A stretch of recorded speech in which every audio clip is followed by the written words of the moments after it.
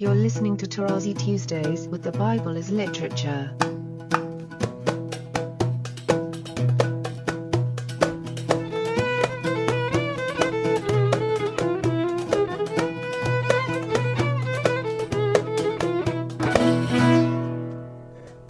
Hi, this is Father Mark Boulos, and you are listening to Tarazi Tuesdays with the Bible as Literature podcast.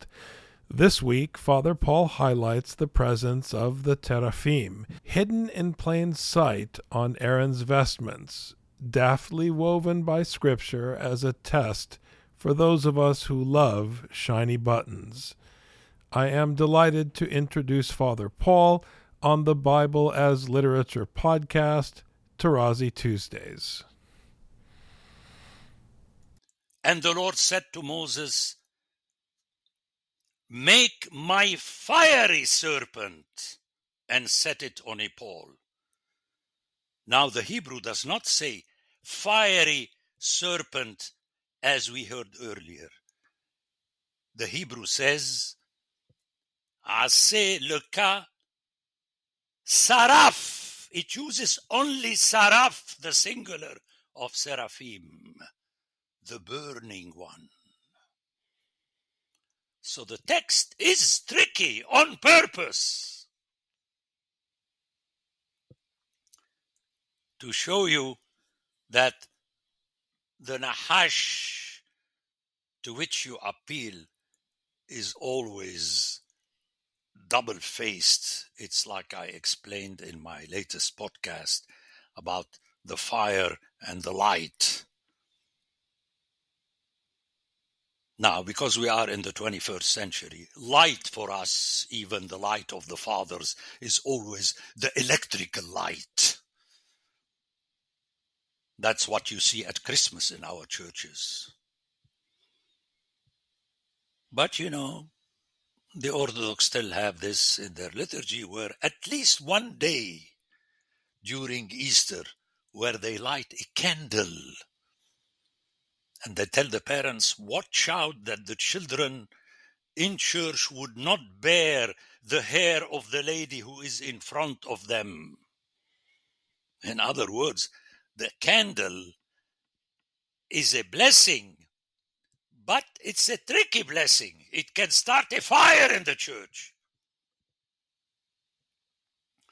Do yourself a saraf and set it on a pole, and everyone who is bitten when he sees it shall live.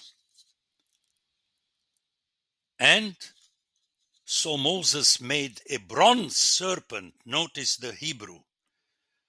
Nahash nahoshet. The bronze is also Nahash. Those who know Arabic know that. That's why you put a bracelet of bronze to push away the evil eye, the Nahash. You counteract the Nahash with the Nahash. And if a serpent bit any man, but notice the Hebrew, if Han-Nahash, the serpent, bit any man, he would look at the bronze serpent, which is Nahash Han-Hoshet, and he shall live. I mean, if you don't hear Genesis 2 and 3 here, you're not listening to the Bible. It's there, which means the sin, there are no new sins. The sin is repeated generation after generation, the same sin of disobedience. So, we better be careful, here I have an aside, that, and I'm going to mention this another time, especially if you are Orthodox, where your bishop does not have a staff, which is a shepherd's staff, but it's a staff which is very funny, with a cross and then two serpents.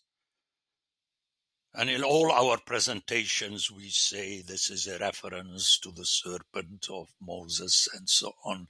And the bishop now has it, the new Moses. Are you kidding me? So all the Orthodox, without realizing, they venerate the staff of the bishop because they think that just by venerating it, you are saved. No. You have to do the commandment of God. But I'll come back to that. I'm going to quote you another text. This was from Numbers, which is the book immediately after Leviticus. But now let's jump way ahead to 2 Kings 13, at the end of 2 Kings. And we hear a text. Again, bear with me, we need to hear it in its totality to get the message.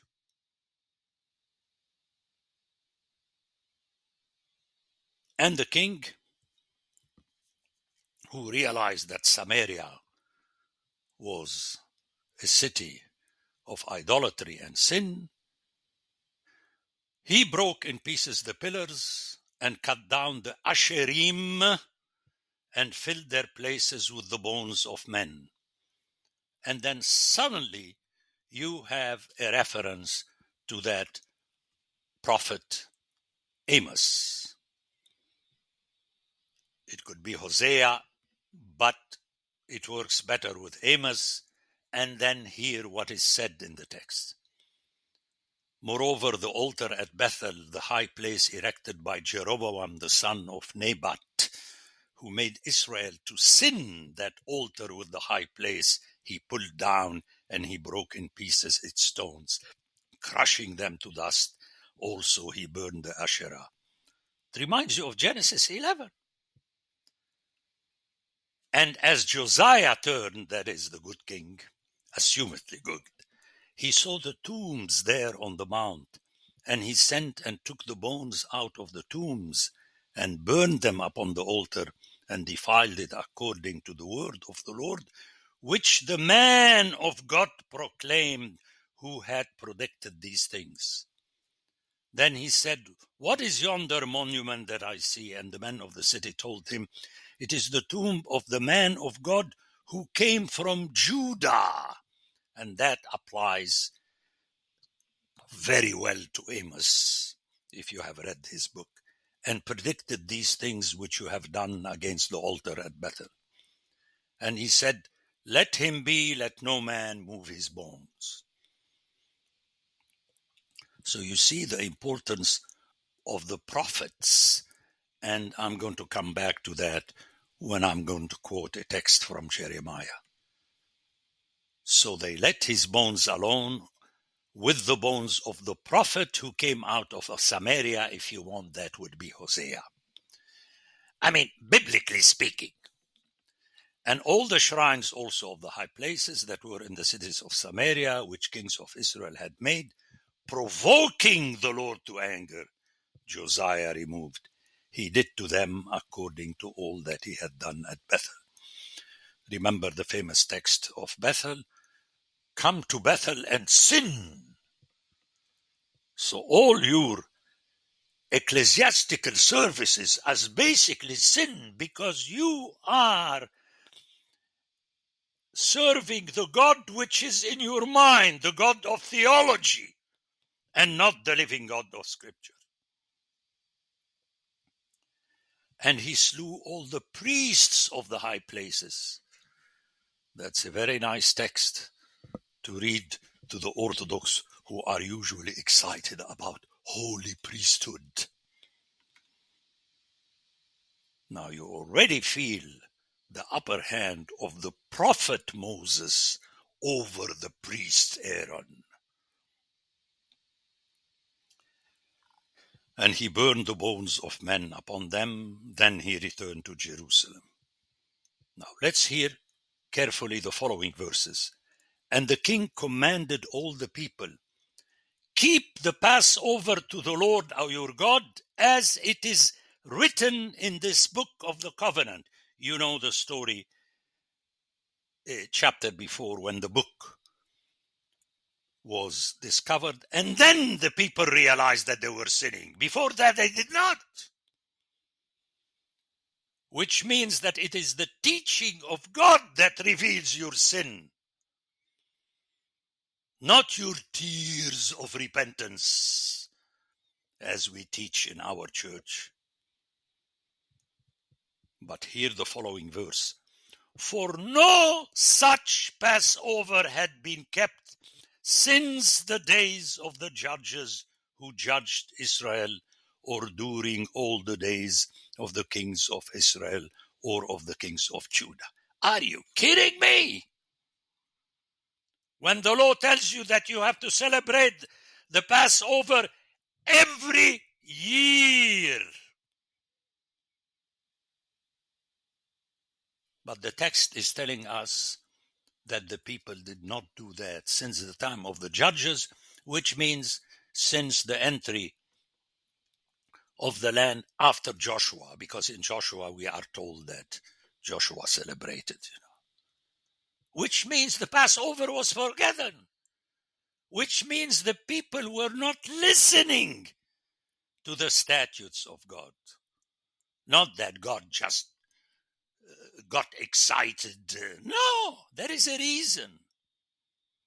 But in the 18th year of King Josiah, this Passover was kept to the Lord in Jerusalem. After centuries of non-observance. But I want you to listen to the following verse, because verse 23 sounds a culmination for theologians and parish priests who love to preach their own word. No, there is verse 24.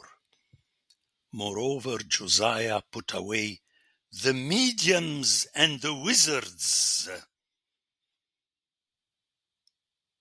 which you hear about in Isaiah 8. Do not follow what the mediums and the wizards, but go back to the teaching.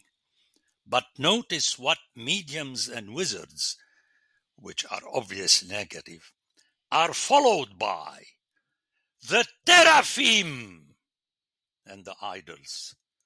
So the teraphim, which we talked about as being part of the vestment of Aaron, is squeezed between mediums and wizards and idols. I mean, only the biblical author talk like this. Ask any priest to preach, they drop the teraphim. Meaning-wise. But it's a trick, and I explained to you in a previous podcast that taraf in Arabic means luxury. It's like your dome and your bell and your icons and your censers and the bishop's staff in the Orthodox Church. That's not good, because the bishop's staff, the way it is in the Orthodox Church, according to Scripture, is a teraphim. Tricky. And notice the fifth word, and all the abominations that were seen in the land of Judah and in Jerusalem, that he might establish the words of the law, which were written in the book that Hilkiah the priest found in the house. The Bible as Literature is a production of the Ephesus School Network.